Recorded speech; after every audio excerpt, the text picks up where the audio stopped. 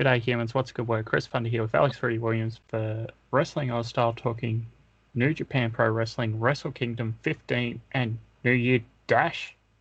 Alex, how are you? I'm doing fantastic, mate. How about yourself? Yeah, really good. Officially first show back of the season proper and getting back into the swing of things, I guess. Exactly. Yeah.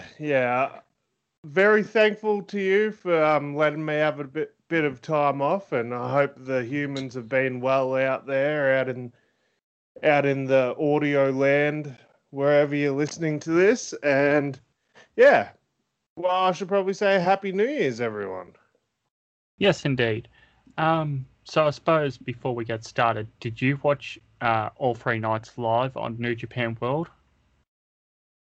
I watched Night 2 live and New Year's Dash live. I can't recall what I was up to night 1, but I recall not being able to watch it live. Fair enough. I'm assuming you watched all of this in English as well. I sure did. No Gino. Sad. Yeah. Oh, well. So before further ado, we'll get straight into it. Much smaller attendance in the Tokyo Dome this year with the COVID restrictions, but still spread across 2 nights. I suppose before we get into the matches themselves, do you think the whole 2-night with a limited crowd was a good idea still? Considering how short the cards actually were in terms of matches, I think it really lent itself better this year than it did the year before, to be honest. Yeah, absolutely. Last year just felt like 2 marathons at one point, didn't it? Yeah, definitely. This year, it was just every match had a purpose. Every match had a reason for being there. Last year, it kind of felt like we've got to get everyone on the card. Yeah, to a large degree. So with that, shall we start off on night 1 with possibly your favourite match title? Yes, let's get into it. The New Japan Rambo match. Yeah, love a good Rambo. This was weird. This was AEW Casino Battle Royale levels of booking. Like, it's your traditional New Japan Rumble style match where it's a pinfall, submission, knockout, or over the top rope elimination, staggered entrances. However, it's the final 4 men who move on to a 4-way match the next night. Yeah, at least they gave this this version of the Rambo a bit of meaning and a bit of purpose. I don't like the last 4 people have to move on to another match though. It's just like you got 4 guys that have been trying to beat the crap out of each other for an entire match, and all of a sudden they just stop when you tell them to stop. That wouldn't happen in real life. You wouldn't be able to separate 4 guys. No. So eliminations were Doki, Gabriel Kidd, Hiroki Goto, Hiroshi Tanzan, Minoru Suzuki, Rocky Romero, Sho, Tiger Mask making his return.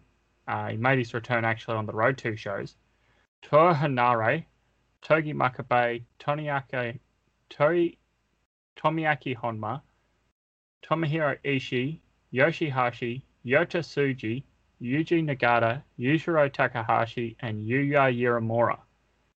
Final 4 participants were Chase Owens, who started the match at number 1, Bushi, who also started the match early, Bad Luck Fale, who came in late, and the last participant who didn't even need to enter the ring, Toru Yano. I do love that that's how Yano gets through to, yeah. I'm still half expecting something similar to happen with Lana at the Women's Rumble this year. Please no. The last 2 women are in the ring before number 30 comes out. They eliminate each other, and the buzzer hasn't even gone gone on. So all number 30 has to do is just enter the ring to win the Rumble, and it's Lana. She goes to walk down. It's a repeat of the other year where she gets thrown at the barricade and Charlotte Flair climbs in the ring and wins. Well, at least the other year it wouldn't have been Charlotte Flair. The other year it was Becky or whatever. Yeah. Yeah. Anyway, I thought it was a good pre-show sort of segment for night one. Going on to the actual card itself, saw Super J Cup winner El Phantasmo challenge Best of the Super Juniors winner Hiromu Takahashi. What do you think of this match?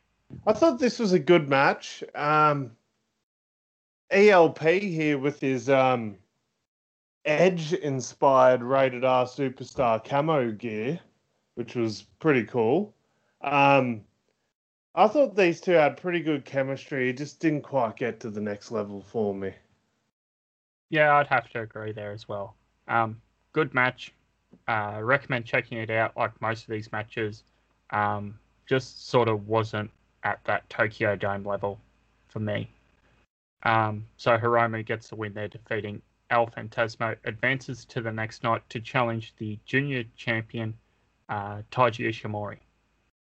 So next was the IWGP Tag Team Championship match where Dangerous Tekkers, Taiji and Zack Sabre Jr. with Doki in their corner representing Suzuki Gun are the champions. The challengers are the Gorillas of Destiny from Bullet Club. That's Tama Tonga and Tonga Loa, who had Jado in their corner.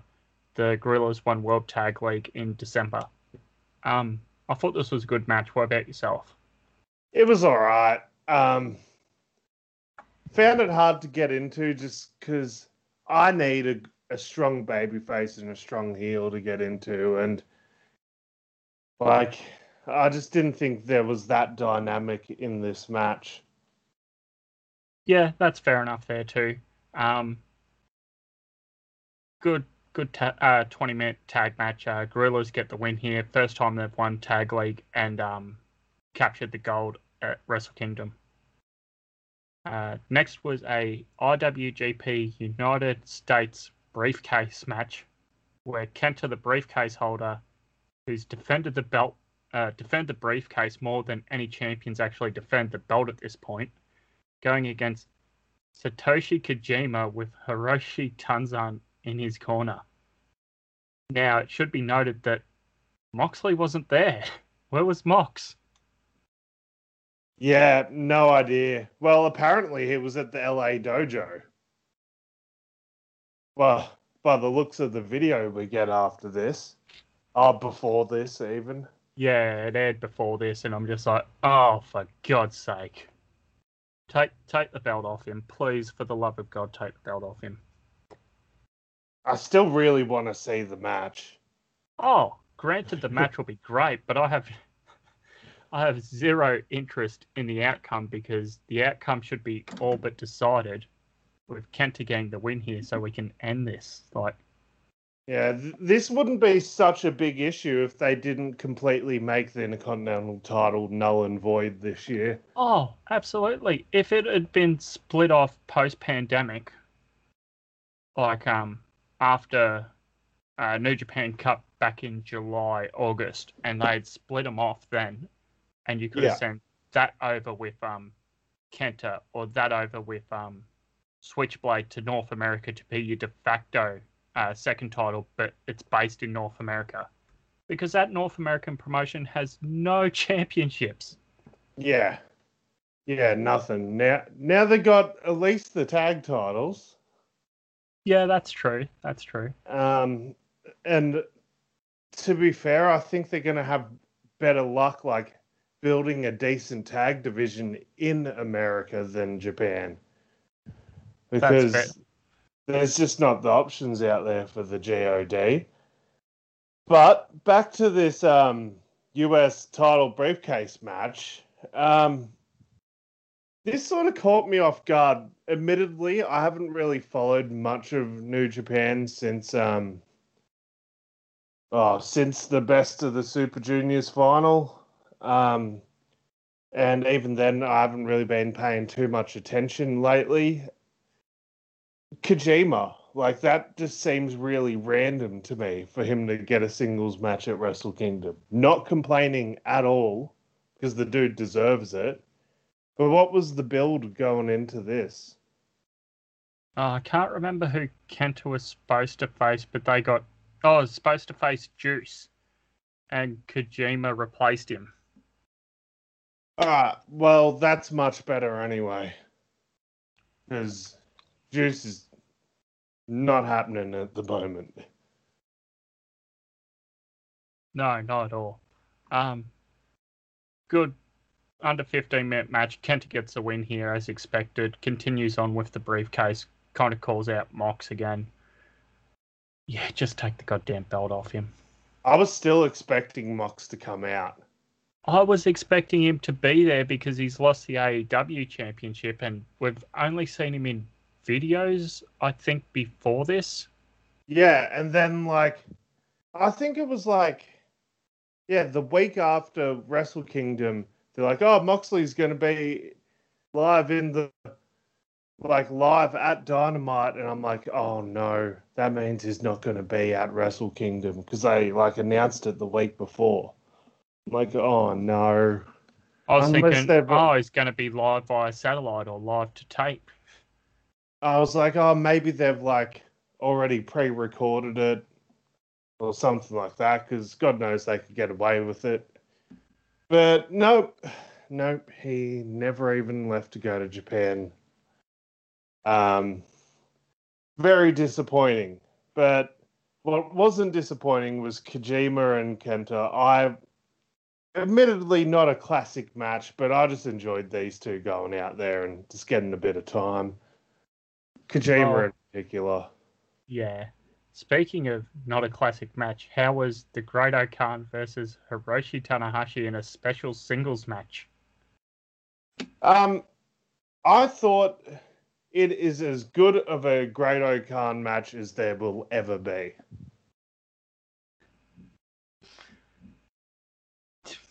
You're not wrong. That's my diplomatic answer. I expected it to be a whole lot worse, to be honest. But Tanahashi brought out the best in the dude. There was moments of brilliance with Great Khan, but just not quite there. Still a bit green around the gills. Yeah, that's fair enough there. So Tanahashi gets the win here over Khan. Going on to co-main event of the evening, Kazuchika Okada versus Will Ospreay, who has Brie Priestley in his corner. So as Ospreay's making his entrance, he opens the jacket, and on the left inside pocket, there's like an in-memory patch, and it's got a few wrestlers listed, including one of the backstage people at MCW. Oh, really? Yeah. Yeah, I must have missed that. Yeah, if you weren't paying close attention, it did only pop on screen for a couple of seconds. Yeah, no, that's really cool. Yeah, but from there, the match itself, over 30 minutes. This got a lot of time. Deservedly so. Would you say your match of night one? Definitely. The next match makes a strong case for itself, but yeah, this would just be my match of night one. I'd have to agree there as well. These guys have had great chemistry no matter where they've competed. G1, New Japan Cup, anniversary shows, outside of New Japan. So yeah, it was only a matter of time before Will broke off on his own, and yeah, interesting to see what happens next. But Okada gets a win here, sort of having Ospreay's number, which will set up for later in the week. Knowing the way Gato likes to tell his stories, I think that just means Ospreay's going to beat Okada at Wrestle Kingdom next year. To quickly touch on it, we have seen it a number of times where, like Switchblade came back, he lost, and then the next year he was in title contention at Wrestle Kingdom, not for the world title at that stage. I believe it was for IWGP.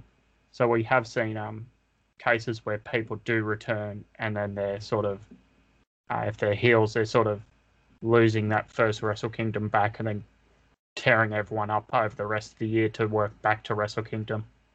Yeah. Main event time, Alex, for the IWGP Heavyweight and IWGP Intercontinental Championship. It is Tatsuya Naito of Los Ingobernables de Japón, the double champion, taking on Kota Ibushi on his quest to become a god with a capital G. And yeah, wow. I was terrified going into this match just because of the track record with these two and like dropping each other on their necks and their heads. Yeah. I was like absolutely terrified because I was like, well, they've had these matches before and it wasn't the Tokyo Dome. It wasn't the main event at Wrestle Kingdom. God knows what they think they're going to pull out for Wrestle Kingdom in the main event. God knows what they're going to do to each other. But this wasn't as dangerous as their other matches. That's true. This was a really great main event match, I thought. I really enjoyed it. Yeah, probably Naito's best match as champion since Wrestle Kingdom last year. Yeah, that's true. There's not a high ceiling or anything. So yeah, that's what I was about to say. It's not really that high of a bar to clear, but yeah, still props to the guys. They did put on a good match there. But I feel Knight won Okada Ospreay sort of just pipped him at the post there. Yeah, definitely. But Okada and Ospreay was absolutely like just an instant classic sort of matchup. But Naito and Ibushi was just behind it for my liking. It was really, really sensational. Okay. So from there, do you have a beer rating for Night 1? Yeah. So let's just say, because it was 6 matches on that card. 6, and then the Rambo Dark match. Yeah. Or pre-show match, yeah. 2 out of 7 in terms of matches worth going out and checking out, in my opinion. So that, I guess that means I'll have to give this like a 3.5 out of 6. Like I know it's a bit tough, but like in the overall sense of things, I thought Hiromu and ALP had the ability to have a standout matchup, but it just didn't do it for me. I thought the pairing of GOD with Dangerous Techers just didn't do it for me as well. Like you're trained to think like dastardly heel tag teams going against each other. Who cares? Stupid sexy Taichi. Yeah. And Kojima and Kenta was nice, but yeah, Kojima's just not there anymore, unfortunately. Yeah, I'd sort of have to agree. I'd say 3.5. The Tanahashi Okan match like probably could have been low on the card, but it's Tana. Kenta Kojima, a good sort of fantasy matchup, as Kenta was in Noah for a number of years, wasn't he, when Kojima was sort of big in New Japan? Yes. Yeah. So it is sort of that fantasy pairing, but like you said, it sort of came out of nowhere for no real reason. Gorillas and Techers, it was all right. It just, didn't click in the way you'd want a big Wrestle Kingdom, WrestleMania sort of tag team match to go. Hiromu and El Phantasma, I can see why Hiromu was holding back a little with the next night. Yeah, exactly. Yeah. So from there we go over to Night 2, Wrestle Kingdom 15, Night 2, Tokyo Dome. Man. Now I'll just ask, because I haven't seen anything of the Stardom matches, other than a couple of photos on Twitter? Have you seen anything of the Stardom matches? I didn't know what happened. Okay. I just found out right now with all our humans. Yeah, so there was a couple of Dark Stardom matches again. None of it is on New Japan World. I don't know if they've taped it for Stardom World. I don't believe the matches from last year went up, including the match with Hunter. Yeah. So from there, we'll go on to the actual New Japan portion itself, because there's not really much to say on that because we haven't seen anything. So it is the opening contest, New Japan Pro Wrestling, King of Pro Wrestling, interim 2020 title trophy, four-way match from the Rumble participants. What did you think of this between Toru Yano, Bad Luck Fale, Bushi, and Chase Owens? We got a finger poke of doom. Is that good? It made me laugh. Yes, but that just sort of tells you what they think of this stupid bloody title, which isn't like it is technically a title, but it's a trophy. It's not even it's not even an impressive trophy. It's just like this like small trophy. What they should do is they should send it over to New Japan of America and then hire a bunch of the GCW guys to come in and have King of Pro Wrestling matches. Yeah, bloody Nick Gage. If it somehow leads to a Nick Gage versus Toru Yano match, I'm all in. Like, that would be the strangest, most wonderful pairing. Oh, man. Ends up here with Yano somehow getting the win, remaining King of Pro Wrestling champion, because it's Yano. Yeah.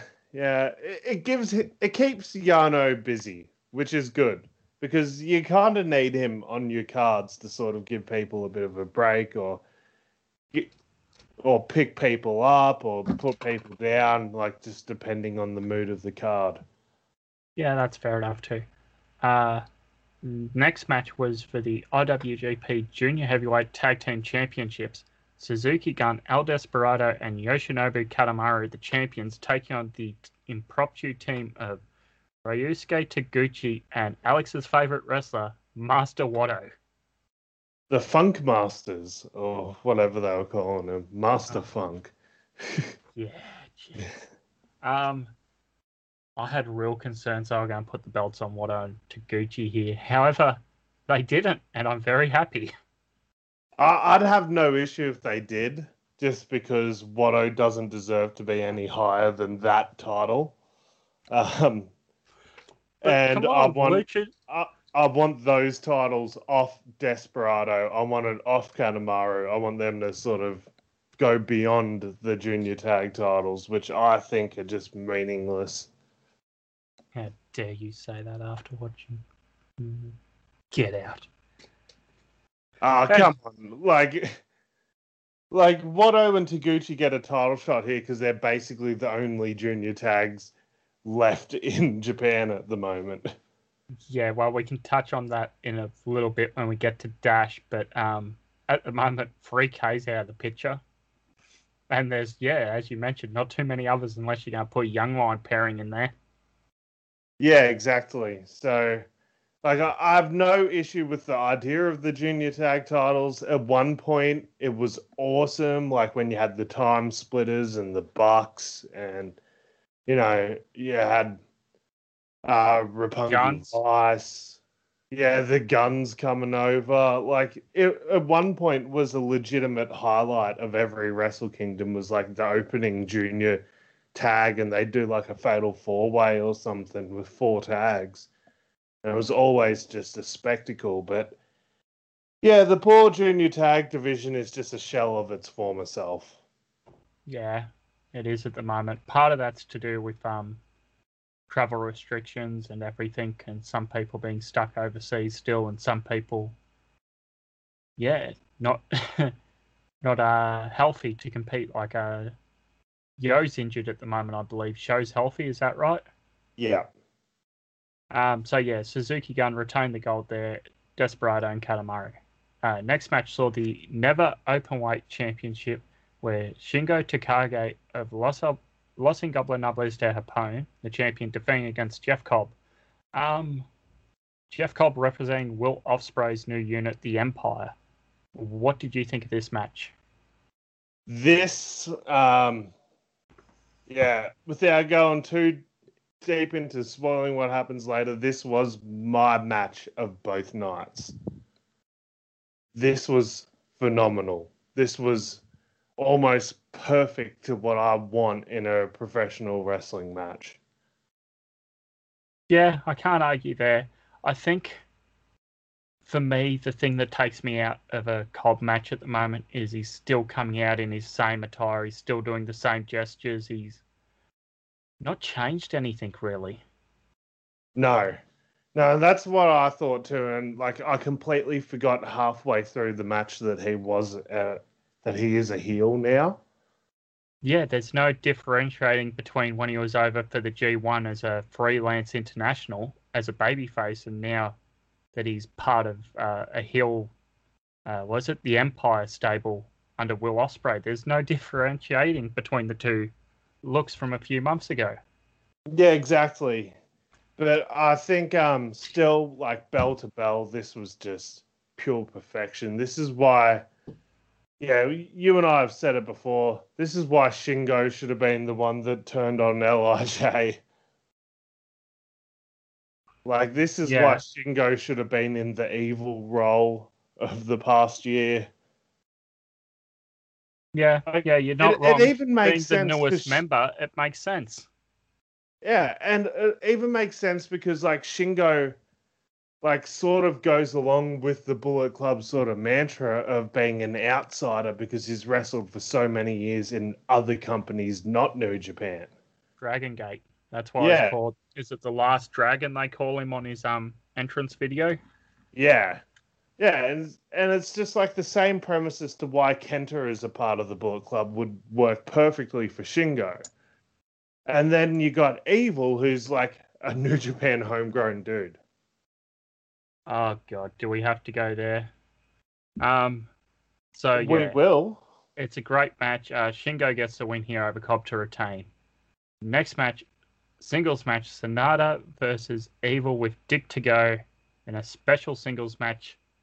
And this is where I got up and left the room, and Alex, take it away. Yeah, this was I can't blame you for walking away because I thought about it. I put out a tweet that pretty much said Sonata versus. Hang on, I'll pull it up. You keep talking there while I pull this up. So we got Sonata versus Evil here. This had very low expectations from me because it just feels like in the past year, Evil just doesn't even try out there anymore. Not that I can talk because I've never done it, but it feels like there's no effort put in by him. But this match, oh my God, he'd been saving it up, I think, because these two guys just beat the crap out of each other. Like, yeah, you got your Dick to go shenanigans, but that worked out well as well. This was a genuine star-making match for Sonata. I loved this match. I can't believe I'm saying it, but like, Evil had a fantastic match. Really? Just absolutely brilliant. Like, it's not like Okada Ospreay levels, it's not Ibushi Naito levels, or even Takagi Cobb levels, but this is like a solid, like, this is a solid, like, 4.5, 4 3/4 on my 6 beer scale. Fair enough. So I found my tweet here. It says 2020 Evil versus Sonata Dream Singles Match. 2021 Evil versus Sonata Bathroom Break Match. Absolute zero hype for this. Absolute zero hype for a legit dream match as Evil and Dick have been overkill as heels. See you for the co-main event. Yeah, well, I can't blame you heading into it. I'm not even going to try to convince you to go out and rewatch it because compared to like 4 other matches from Wrestle Kingdom, and it doesn't even get close. But this was like way better than I expected. This was the best Evil has looked since he turned heel, which, like I said earlier, not a high bar to pass. But Can I ask, is it better than the Yoshihashi G1 match with Evil? yes, and that was a good one, wasn't it? That was our best Evil match from G1 because everything else was so bad. Yeah. Yeah, it was even better than that. And that's when I was starting to hold out hope that, like, oh, maybe Evil actually is good because he pulled a really good match out of Yoshihashi. And then by the end of the tournament, I realized, oh no, Yoshihashi's really good because he pulled a good match out of Evil. Yeah, so I had no interest in this match. It's gonna take a long time before I have any interest in Evil. Like I think if Evil had have broken away after the Hiromu and Naito stuff and done something else other than LIJ continuously, and then came to Wrestle Kingdom and wrestled someone like Tana, I might have had a bit of more interest. The fact the guy's broken off from LIJ and pretty much done nothing but feud with LIJ since, I'm just done. Yeah. Oh man. Speaking of something I wasn't done with, how about the co-main event for the Junior Heavyweight Championship? Hiromu Takahashi taking on the champion Taiji Ishimori.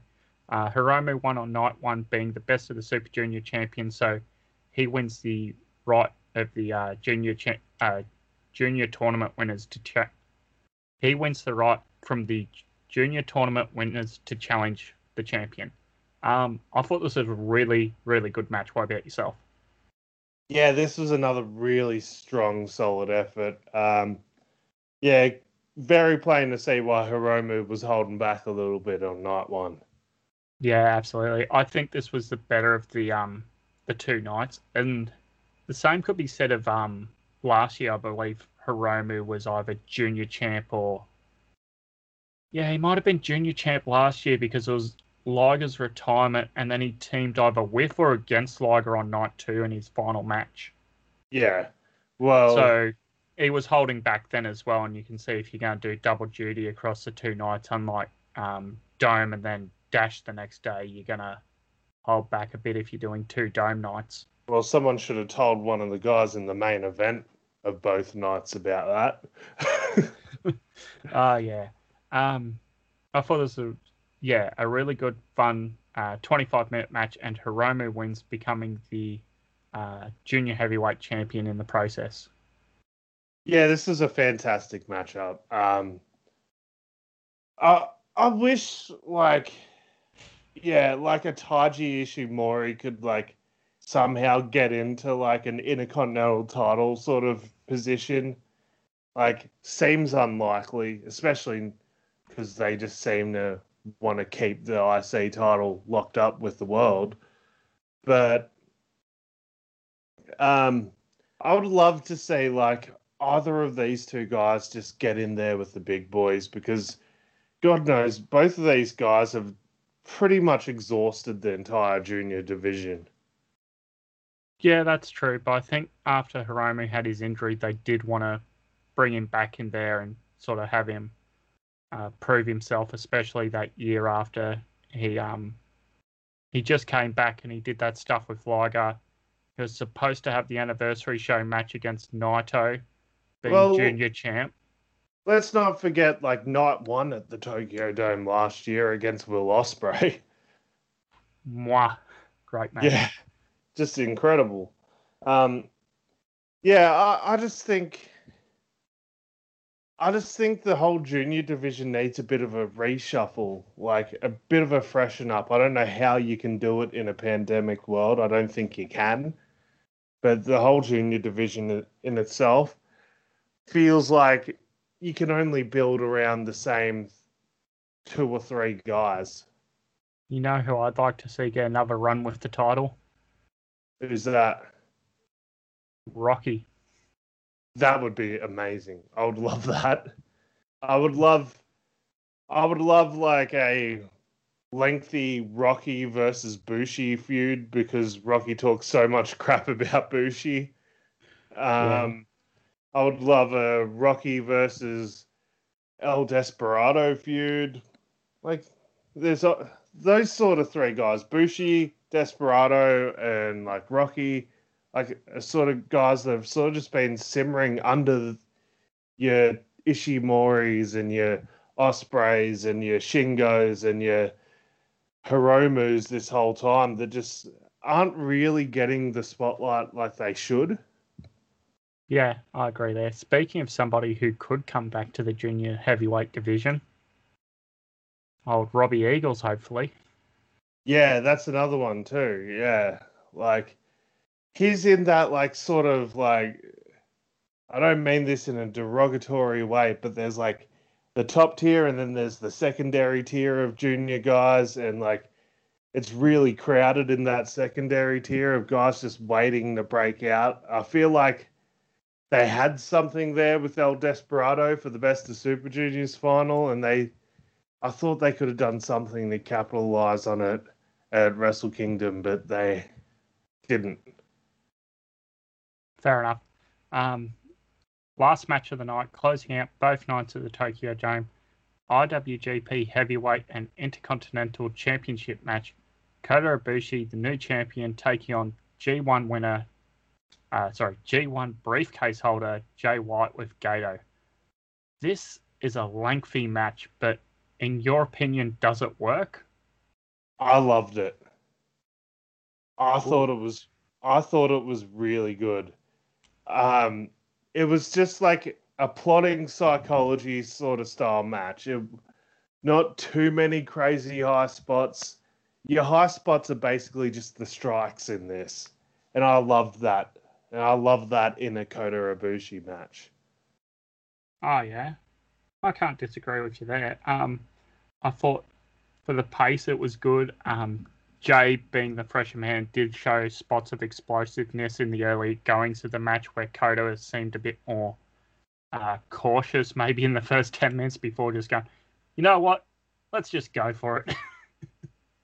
Yeah, my biggest problem with this match was at about the 38-minute mark. This is the only mistake Chris Charlton has ever made on commentary, but he pretty much says like, "Oh, they're just 10 minutes away from Okada and Omega's record of the longest match in Tokyo Dome history." I'm like, "Oh, okay, so this match is going to go for at least 10 more minutes then, because they're going to break that record." They wouldn't have brought it up if, like, Charlton wouldn't have brought it up if they weren't going to break the record. So they're obviously going to go for at least, like, the previous record was 46 minutes. So they're going to go for at least 46 minutes. So I know we've got 10 more minutes to go at least. I disagree with that because Chris, like, when it's Rocky, Gino, Kevin, and Chris in previous years, Chris has just been there sort of as the translator and the stats guy. So he might say, oh, the junior title's been defended 7 times in the past 6 years at Tokyo Dome, and we've had 6 new champions every time, or something like that. Yeah, my only issue is just bringing it up, like, The so time thing, bringing yeah. up the time thing, like, when you're not even that close to it, like you're 10 minutes away still. But another thing is New Japan, their ringside announcer will go, 30 minutes have elapsed. Yeah, and you So, can ignore it. yeah, Or you could just say, like, oh, 30 minutes have passed. You don't yeah, have to bring up Omega Okada. I just feel like it telegraphed the ending of the match. And I think the fact that Chris Charlton didn't have like that other like talking head in there as well, like a Gino as well, it sort of gave Chris Charlton more time on the mic to continuously punch it into your brain that these guys are going to break the record. But if you had like a Gino in there, like bantering with Rocky and bantering with Kevin Kelly, it might slip your brain a little bit more. might just be you. reading into things too much. I didn't pick up on that too much. Yeah, it might be, but yeah, like I said, I felt like the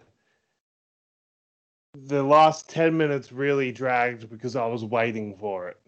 But I still thought this was a great match. The finishing sequence was fantastic. I was expecting some big angle to come out after the end of this because Ibushi did get to celebrate and have his proper celebration after the main event the night before. So I was like, oh, they're going to do some big angle. Maybe some heel's going to come out and attack him. But they just did a nice, stare down with him and Sonata, which I thought was great too. Yeah, that's true as well. What about your match of the night there for night 2? Yeah, it's Shingo and Cobb. Just two big boys slapping meat. Loving it. Terrible choice. You should have gone for Hiromu and Taiji. I'm always going to be a hoss at heart, mate. Fair enough. What about your beer rating? Yeah, so this night 2 gets 4.5 from me, I reckon. It was much better than night 1. I'm going to say 5. The only negative would be more Evil and Dick to go, which I just went, nope, done. See you later. Yeah, see, I feel like Sonata and Evil actually dragged my score up for night 2 just because I was expecting it to be pretty crap, and they surprised me. So it bumped the whole night 2 up for me. So yeah, I'll just change it to a 5. Bugger it. Fair enough. Night 3, New Year Dash 2021 from Tokyo Dome City Hall. Okay, I didn't even know that. Yep, cool. And the Tokyo Dome Greater Complex. So it's not quite Korakuen Hall. It's not the what's the gymnasium they use? It's not Ottawa. There's a normal gymnasium they use normally for Dash for the they used last year. It's the same one they used for the anniversary shows. This time they're in Tokyo Dome City Hall, so it's like a concert venue. It's like that time TNA held a press conference in the Madison Square Garden auditorium, which is just a small auditorium inside of Madison Square Garden, and they sold all the seats for the press conference, so they started talking about on Impact that they sold out Madison Square Garden. Yeah, well, so Madison Square Taven. Yeah, well, at least Ring of Honor and New Japan tried the actual Madison Square Garden, unlike TNA, who just chose the lobby. Speaking of TNA, because we don't do this enough. Yep. Remember that time they came out to Australia and they were going to do a tour? Yep. And they held it tryouts in Sydney? Yeah, and like a veritable who's who of Aussie wrestling, all tried out for it. Yeah. There's still certain tryout video compilations on YouTube that you can find quite easy if you go TNA Australia. Yeah, you can see Crackerjack, JXT's in there, of course. I just specifically remember seeing Crackerjack on it. Yeah. Yeah, which I start dream booking in my head of Crackerjack gets a TNA contract, has some Monster Ball matches with Abyss. How good would that have been? Geez, it wouldn't have even lasted that long because when was that? It would have been maybe August of 2009. And then by January, Hogan and Bischoff are in charge. And we saw how well that went compared to when we were reviewing a 2009 show of Lockdown. Yeah, exactly.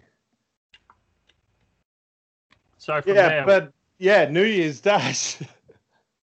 Yeah, speaking of the new year in January, here we go to New Year's Dash. All the matches are announced at the top of the show, so it's a complete secret card. Opening contest, Eugene Nagata defeats young lion Gabriel Kidd. Really good match, I thought, for Gabriel here in an opening contest. Yeah, and this makes me wonder, like, is Yuji Nagata getting a singles match because they have plans for him, or is this just like a veritable, like, throwing the young lion to the wolves and just testing young Gabriel Kidd? Because I sincerely hope this means they have some plans for Yuji Nagata. I'd hope so, but I'm not too sure. A lot of the third generation club, they all seem to spend a lot of time working with the young lions. Yeah, the dad club. Yes. The New Japan dads. Yeah, I'm a big fan of the dad division in New Japan. Which dad is best dad? Oh, big fan of Makabe. Togi Makabe. It's either him or Kojima. Isn't Kojima in charge of Bread Club? Yep. Such a weird thing. Leader of Bread Club, member of Dad Club. What can't he do? Yeah. Yeah, pretty much just good opening line contest there. Next match, a tag team match where Suzuki Gun, Doki, and Minoru Suzuki taking on Tiger Mask and the young lion Yuya Uemura. Really good contest. What do you think here? Another young lion getting thrown to the wolf. And this wolf has a lot sharper teeth than Yuji Nagata. Yeah, this was so good. I love seeing Suzuki just like beat the crap out of young lions. It's so much fun. Yeah, it's something we didn't have enough of in 2020, but now hopefully we can have a bit more. I like when Suzuki Gun loses and he just sort of rolls out of the ring and there's just the young lion there doing the young lion thing, pointing to where he's supposed to walk to go to the back, and he just sort of looks at him and then just forearm to the face. So I was thinking about this, like particularly like after night one, which had the tag title match. Suzuki Gun are ready to turn face, right? Thoughts on that? I don't think you can do. Oh, you do have kind of an overabundance of heel factions at the moment, don't you? Yeah. What if New Japan's last hope to get rid of the Bullet Club for good is to tuck their tail between their legs and ask for the help of another former invading faction? It'd be interesting, I'd give you that.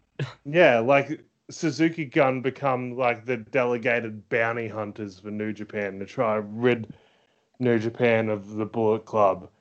And then they finally do, and they get rid of the Bullet Club, and we're all happy. Yeah. They and just then get rid of evil, becomes top heel. Yeah. Need more Suzuki heavyweight championship matches. I think he's only ever had 2. Yeah, he had one 2019 against Okada, just after the G1. Is that the draw and the downpour? No, that was a couple of years beforehand. But yeah, there was one. Yeah, there was that one against Okada in the rain. Then there was the one against who was it? Tanahashi at WrestleKingdom. Was Maybe. it? Yeah. Yeah. Ah, man.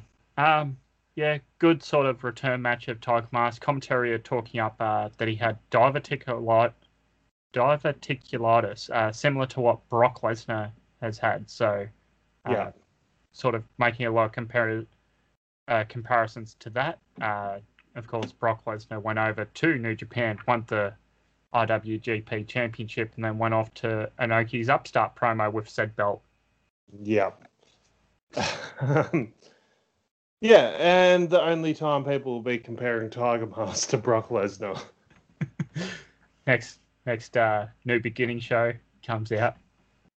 Yeah. Picks up Yuya Uemura. F5. Nah, Tiger Suplex City, bitch. Oh, yes. Well done, sir. Well done. Next match was a six-man tag of the Empire, the Great-O-Khan, Jeff Cobb, and Will Ospreay, with Bree Priestley in their corner taking on Tenkoji, Hiroshi Tanzan, Satoshi Kojima, and their partner Yota Tsuji.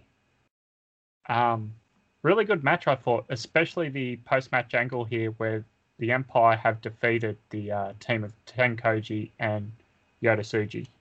Yeah, and they pretty much murdered Tenzan. Yeah. Beat him down so badly they called for the stretcher and stretched him out to the back. Not very often we see that in New Japan at all. No, exactly. So yeah, this had like a whole different level of seriousness to it. Like this felt huge. Yeah. Like I saw on Twitter like the other day, like Tenzan's still tweeting out like, "Oh, just starting to gain feeling in my right hand and stuff like that," just playing into it. I love it. It's great. It's a lot different over in Japan, shall we say. Yeah, exactly. Fourth match of the night, an 8-man tag team match. Bullet Club, El Phantasmo, Taiji Ishimori, Tama Tonga, Tonga Loa with Jado take on Suzuki Gun, El Desperado, Taichi, Yoshinobu Katamaru, Zack Sabre Jr. with Doki. So I did forget to mention on night one, after the Gorillas won, they actually took the Iron Fingers, left to Taichi from Iska away from Suzuki Gun. Yeah. So a really good match here. Was it Taiji and Phantasmo got the pin over the junior champs here, so they look to be having a future match? Yeah, exactly. Yeah. So tag divisions just featuring heels versus heels. I'm not opposed to. Plus, with Phantasmo and Taiji, you could ship them over the US. You do have a lot of smaller guys there. Not necessarily young lions, but newer members of the New Japan America roster, like is it Clark Connors? Yeah. Logan Regal's another sort of younger, slimmer wrestler. So you do have guys like that you could pair in. You have ACH and was it ACH and Leo Rush? Leo Rush? Did they team on a New Japan of America, or was it TJP who teamed with ACH? It might have been TJP actually, but yeah, you also got Leo Rush floating around and Blake Christian floating around. I think just send all the junior titles to America. You got a better chance of making something interesting. Yeah, well, I did bring up that idea a number of times. Just send any title over to America for the pandemic once New Japan of America got up and running.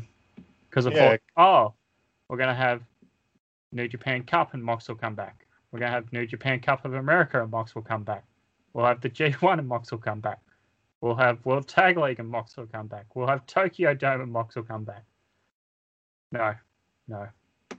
Yeah, what's it going to take? They're going to have it's going to be like, oh my God, I just brainstormed it. Go on. What happened at the end of Dynamite? Possibly. Yeah.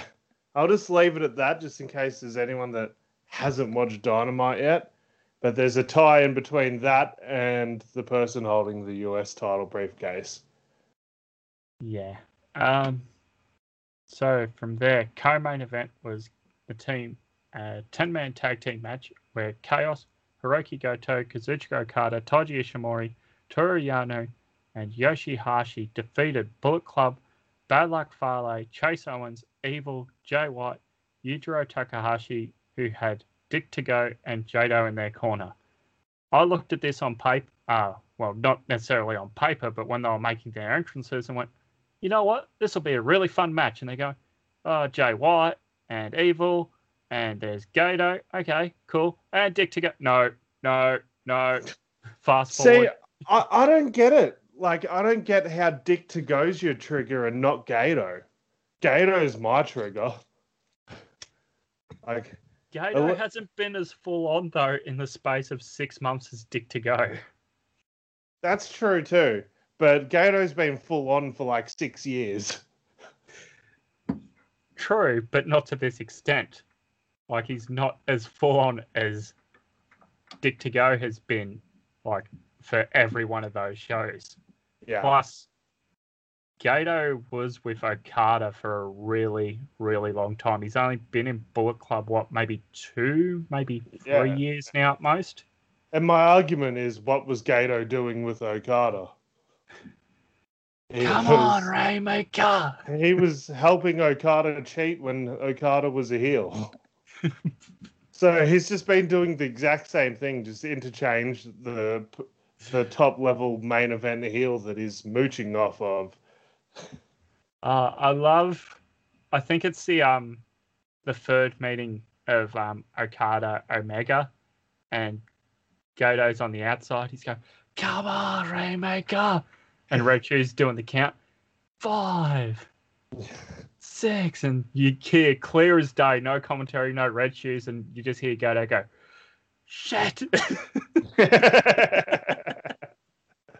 Gato does have his moments. I guess we can all agree that we don't like Jado. Speaking of which, for the longest time before they got sort of shut down when New Japan went on their big spree of closing down all the fan sites on YouTube, how it was compilations of New Japan is not for children. Yes. Come on, mother.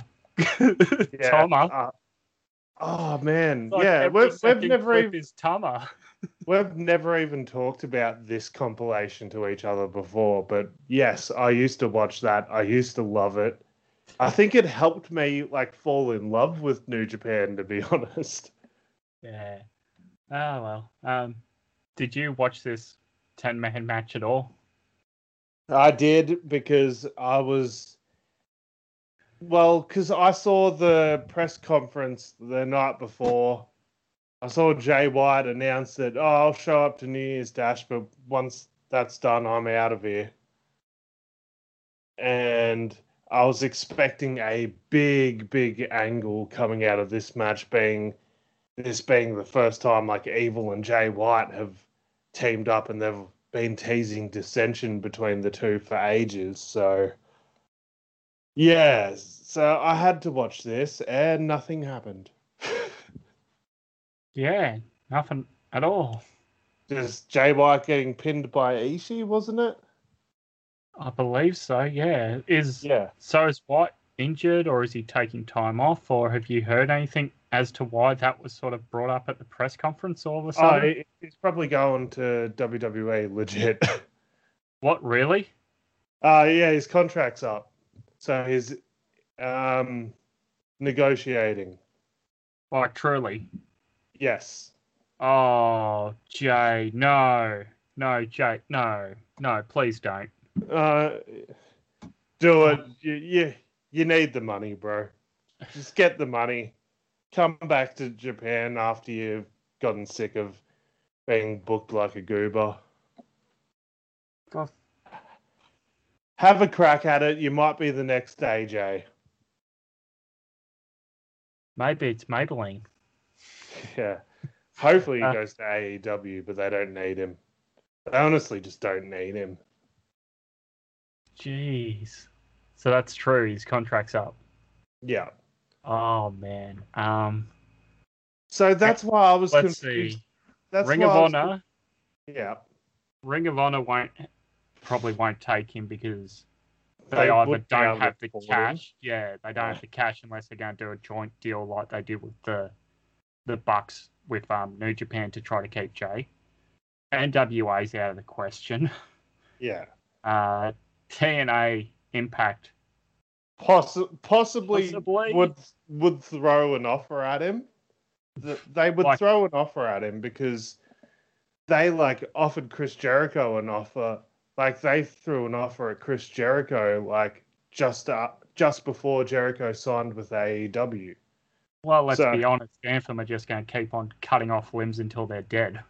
Yeah, exactly. So they'll throw an offer at Jay White. I don't think it would be in anyone's best interest for Jay White to take it. No, probably not. I mean, a short-term deal there, I think it'd be all right, just for some interesting matchups, but not long-term. Really though? Like, what interesting matchups really besides like Shamrock. yeah, that's all I keep thinking in my head is Jay White versus Ken Shamrock, and the promos would be amazing. AEW. I mean, he'd be really good there, but they They just don't got need him. They've got they too really much talent. don't. Yeah, they're struggling to fit. Like, admittedly, like as somber as it is, like a really big heel spot has opened up. That's true. That's true. As like kind of morbid saying that out loud felt, but hope you humans know what I meant. And there is a spot for him, but my issue is they bring him in and then someone else is going to miss out, and they got such a stacked roster anyway that they're struggling to use all of. I can remember when Matt Sydal like showed up and everyone got hyped for a little bit. Now they don't even use him. He's just on Dark every week. Like Sean Spears. Yeah. Yeah. I think they'd be doing better if they could tour. And Yeah. if they did get their second show on TNT because of the size of their roster. Yeah, well, they are getting their third hour of programming coming up this year, whenever that happens. Not meaning they're going to have a 3 hour show. They're going to have 3 Oh, don't hours. worry. I'm sure Oh. Dark will be 3 hours at some point again this year because why the hell not? Well, there's talk about how they're splitting Dark up as well. They're going to like make Dark like 2 different shows, one featuring like the unsigned guys and then the other featuring like the signed guys. So it'll be Dark and like tryout matches, like Yeah. Gut Check or Yeah, Tough Enough just or something. yeah, pretty much just to make Dark shorter. That's what Tony Khan said on a press conference recently. And Thank Christ for that. because he is aware, but Dark has actually been good. I watched last week's. It was actually really entertaining. Check out Brody Lee Jr. cutting a promo on Marco's stunt. It's worth it. It's so good. I suppose then my fear of him going to the Fed is he'll end up like what's his name? Not Samuel Shaw. Dexter Loomis. Yes. No, he's not that sort of character anymore. He hasn't been creepy knife pervert for ages. Who the heck started that? I don't know. I just Was remember it seeing it. WH? It might have been. It might have been. He hasn't really been that gimmick for a long time. He's just been arrogant, douchey heel. I think Jay White has the potential to have a fantastic run in NXT. I think the best comparison I could make to Jay White in WWE would be size-wise, looks-wise, sort of moves-wise as well, even with the Blade Runner, would be Baron Corbin. Oh, I guess. Well, yeah, he's gonna need a new finisher because it's bloody Bray Wyatt's finisher. That too. I guess the Fiend kind of uses the Mankind Claw now, so that's all right. Who was it that used the fireman carry that John Cena told him not to? Was it Alex Riley? Yeah. Yeah. Because they were going to give Alex Riley like a mega push, and then John Cena's like, nope. Wasn't it the burning hammer he wanted to use? Oh, that was Tyler Rex. That's it. Yeah. Because it was too close or something. Speaking of burning hammers, you seen this week's Raw yet? Oh, yeah, I'm going to talk about that shortly. Don't you worry. Just, yeah. Yeah, Triple H went full Kenta Kobashi. He Yeah. wishes. he was a literal burning hammer. Come on. Anyway, like Jay White, I think has the potential to have an AJ Styles like run in the WWE. I think he has the potential. I'm not sure if they know how to execute it. Yeah, sorry. They've This is done the it first once time with AJ. That's all I'm saying. Hopefully they can do it again. they attempted it once with Nakamura. Yeah, hey, Nakamura had a great like first year and a half, 2 years in the WWE. It's just everything since. Since kicking AJ Styles in the balls, that's where it all went downhill for him. Yeah. Yeah, sorry to get sidetracked. That was my first time hearing the news that, yeah, he's actually off contract. Yeah, and obviously, like New Japan would be foolish not to make a play to try to keep him as well. Yeah. Main event 10-man tag team match here. We had Los Ingobernables de Japón. That's Bushi, Hiromu Takahashi, Sanada, Shingo Takagi, and Tatsuya Naito, defeating the team of Hiroshi Tanahashi, Kota Ibushi, Master Wato, Rocky Romero, and Sho. Alex, did you happen to catch who pinned who here? I missed that. I can't remember off the top of my head. I'm pretty sure it was Bushi pinning Rocky Romero. Oh, it was too, wasn't it? Yeah. Oh, Because that's huge. Bushi gets a big post-match speech here. Yeah, that's huge. Yeah, that's awesome. I was about to start talking about main event Rocky Romero. That's huge. What's that? Sonata's challenging for both belts? Nah, we don't need him winning against one of the juniors. Give the win to Bushi and have him cut a big promo. Yeah, why not though? I mean, yes, but in terms of where you're going, I don't think you're pushing for a big Bushi Rocky feud in the near future for number one contendership. Yeah, this whole show like felt like just go out there and have fun. Sort of your Raw after Mania of years prior, before Like not the that. WWE Like realized what it was. no, this felt more like a house show that I happened to be watching. Yeah, that's Like true. just the boys just going out there, just like, oh yeah, we'll just do a few things, try to get a laugh out of each other, pop the boys backstage, have a good time. Yeah. I did notice in the post match, like Chris Charlton's trying to translate for Bushi, and like he says, "Oh yes, Rocky Romero and Bushi both said that Bushi's a dastardly wrestler or something along those lines." And I'm like, okay. I guess Rocky's not on commentary to get that line in, so he's going to do it for him.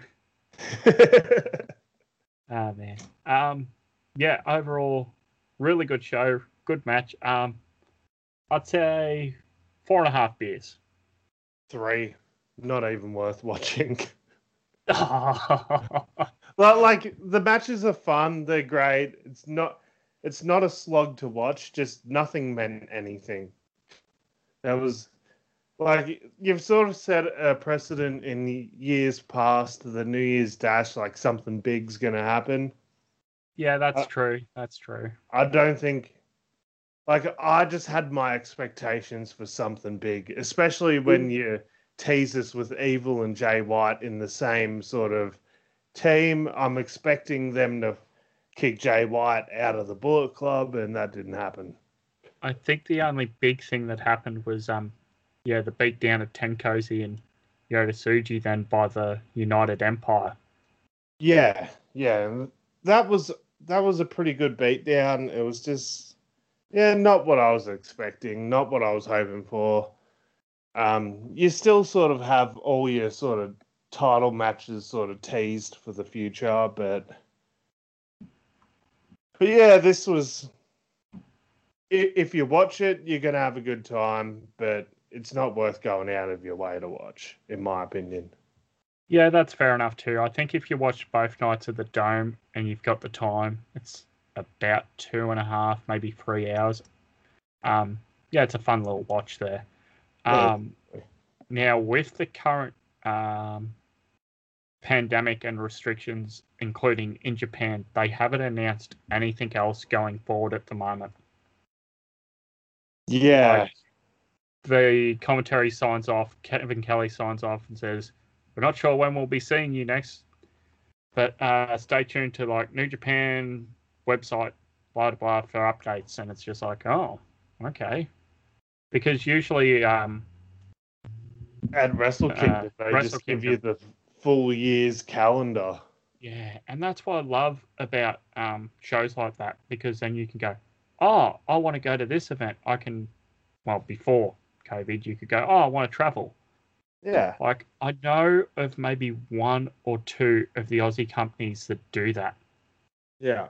Like, I'm not asking you to name match cards or participants, but if you said, look, our anniversary show is going to be September 2nd, like, and Yeah. we're announcing this in January so you can book tickets that Yeah. weekend. Like, that'd be good. Like, Yeah, that's why I definitely. always like companies that do that. Yeah, exactly.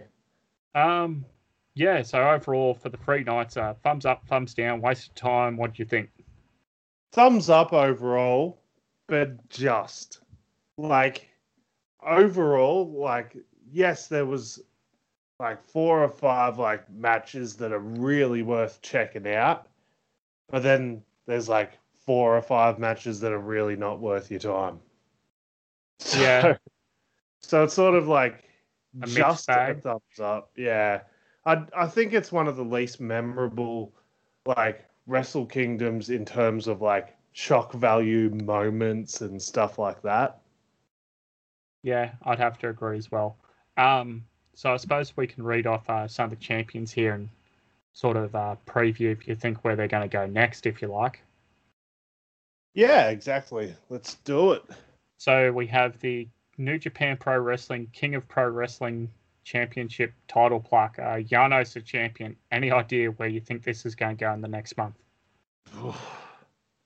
Uh Farley's got to get it at some point. Actually, not that bad of an idea. I'd be interested to see a match there. Yeah. Farley's got to get that for a bit because he broke the last trophy from last year's. Yeah, that's true too. Um, Never Openweight Six-Man Tag Team Championships. Current champs are Chaos. That's Hiroki Goto, Tomohiro Ishii, and Yoshihashi. Yeah, I, vacate the belts and throw them in the trash. how dare you? I love all 3 of these guys. Like I even love Goto and Yoshihashi now. But yeah, this division's just so worthless. I think. Oh, I'm just trying to think off the top of my head. I think you could put them on. Was it Empire? That'd be an interesting feud. Or Yeah. do what they normally do, which is put them on Los Ingobernables de Japón when they've got no one else to hold them. Yeah. Uh, Speaking of Los Ingobernables de Japón, Shingo Takagi, the current never openweight champion. This was sort of hinted at, I believe. Yeah, they made this one fairly obvious with Hiroshi Tanahashi coming after Shingo, which the ace joining the never openweight division intrigues me a lot. Yeah, it should be a really good match. Ace sort of on the wind down of his career to a degree. Yeah, I would actually hope that Hiroshi takes the title off Shingo and Shingo moves even further up, whilst Hiroshi sort of has some hard hitting slap battles with like guys like Ishii and Goto and all that sort of crew and Jeff Cobb and all that. Suzuki. Yeah, yeah. My God, yes. Suzuki Um, can finally beat Tanahashi. I'm pretty sure we both know the answer to this, so I'll ask a different question once I say it. IWGP United States Heavyweight Championship. Current champ is John Moxley. Has held the championship since January 4th, 2020, over a year. He's going to lose the title to Coda. When do you think that happens and where? As in which Uh, country? I think you mean Kenta, but Coda would be good too. um, Too many Ks. yeah. Um, I don't know where it happens. I don't know how it happens. In my head, it happens on Dynamite. Kenny Omega cost John Moxley the United States IWGP title. Kenta lives in like the Florida area, so it could work. Um, yeah, and we like end a Dynamite with like the old club, like Kenny, um, Gallows, Anderson, the Young Bucks, and current Bullet Club member Kenta all holding titles. Too sweeting. And it progresses the John Moxley, Kenny Omega story and gets the job done for New Japan. Yeah, I still think this happens in a New Japan ring.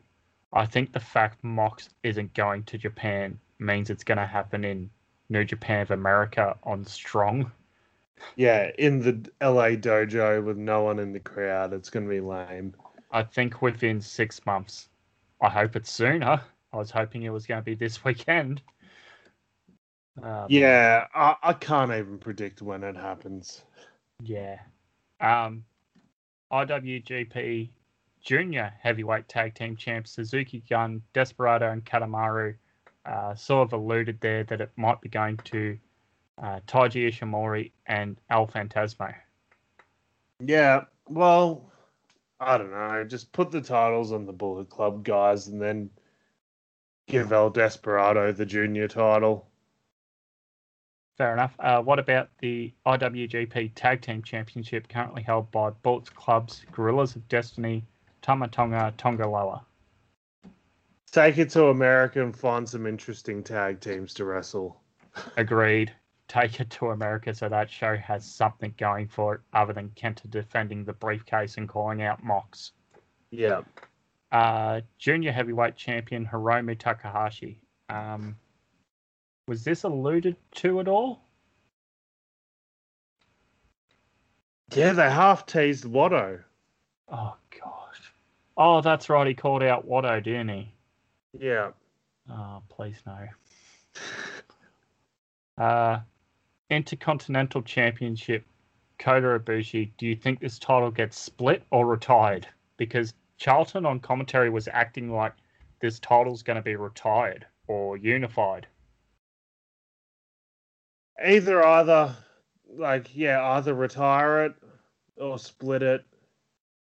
You don't need as many titles as you guys already have, so it wouldn't hurt the company to get rid of one. Yep. And then finally, the IWGP Heavyweight Championship, Kota Ibushi. Yeah, as we mentioned, it's alluded that Sonata will be the next challenger there. Yep. I don't know how it happens, but at some point in the next 12 months, we see Kota versus Kenny. I don't know. I don't think so. Oh, yeah, that's another weird thing. Both members of Golden Lovers are world champions in their respective promos, respective companies. Yeah, I think that it was kind of wishful thinking by me, but I can see it happening. AEW said that they're willing to work with New Japan. It's a very different mindset in a Japanese culture, as well as, I guess, Japanese business. They've mentioned a number of times they're very loyal to their partners. Their current partner is Ring of Honor for North America, being the United States and Canada. So they may not want to anger Ring of Honor and go and work with AEW. Ring of Honor are not in the power to get angry about it. They should just be like, "Oh, can we come too?" Can I come too?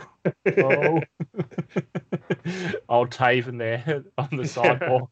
And Kenny and Don Callis are there just rolling up the windows in the bus. Oh. Man. Thank you for joining me, Alex. Yeah, I suppose before you know it, we'll be back to talking about Raw and SmackDown and NXT UK and Dark and Whatever the hell NWA is trying to do.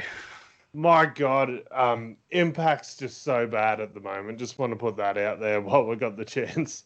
Did they remember to promote their upcoming pay-per-view? Because I have not watched today's. I haven't watched today's yet. Like, there's like 3 minutes each Impact that's worth watching, and that's all the stuff involving Kenny, and that's it. I was flabbergasted that first week with Kenny, and they forgot to mention their pay-per-view that weekend. Yeah. How? How do you do that? Not once. No graphic, no mention. How? To be fair, they did a fantastic job on this past Dynamite promoting the Impact Hard to Kill pay-per-view. The only issue was they completely ignored that they had a pay-per-view this weekend. Who did? Impact. They had Genesis, or whatever they called it, like one of their little special things. I completely forgot about that. Yeah, so they spent like Dynamite like promoting like Hard to Kill, which is from Dynamite it was in 2 weeks' time. But completely ignored that the upcoming weekend they already had a pay-per-view. So I just read that as, okay, so I don't need to watch Genesis then. TNA, TNA, TNA. But apparently I need to watch Hard to Kill because they're at least cross-promoting that. So I'll give them the benefit of the doubt on that one. Yeah. Ah, man. So I suppose it's time for all the fun stuff. You can follow Alex at Fruity Alex on Twitter and Instagram. You can follow me at I'm Chris Funder. You can follow the show on Facebook, Twitter, Instagram. Search Wrestling Oz Style or use the handle at Wrestle Oz Style. Oz is spelled AUS. As well, you can go back and listen to the entire Wrestling Oz Style archive for free on SoundCloud, Google Podcasts, Podbean, Spotify, Stitcher, and TuneIn. Nothing left to say, Alex, but good day and welcome back. Thank you. What's Switchblade Jay Black doing in the Impact Zone?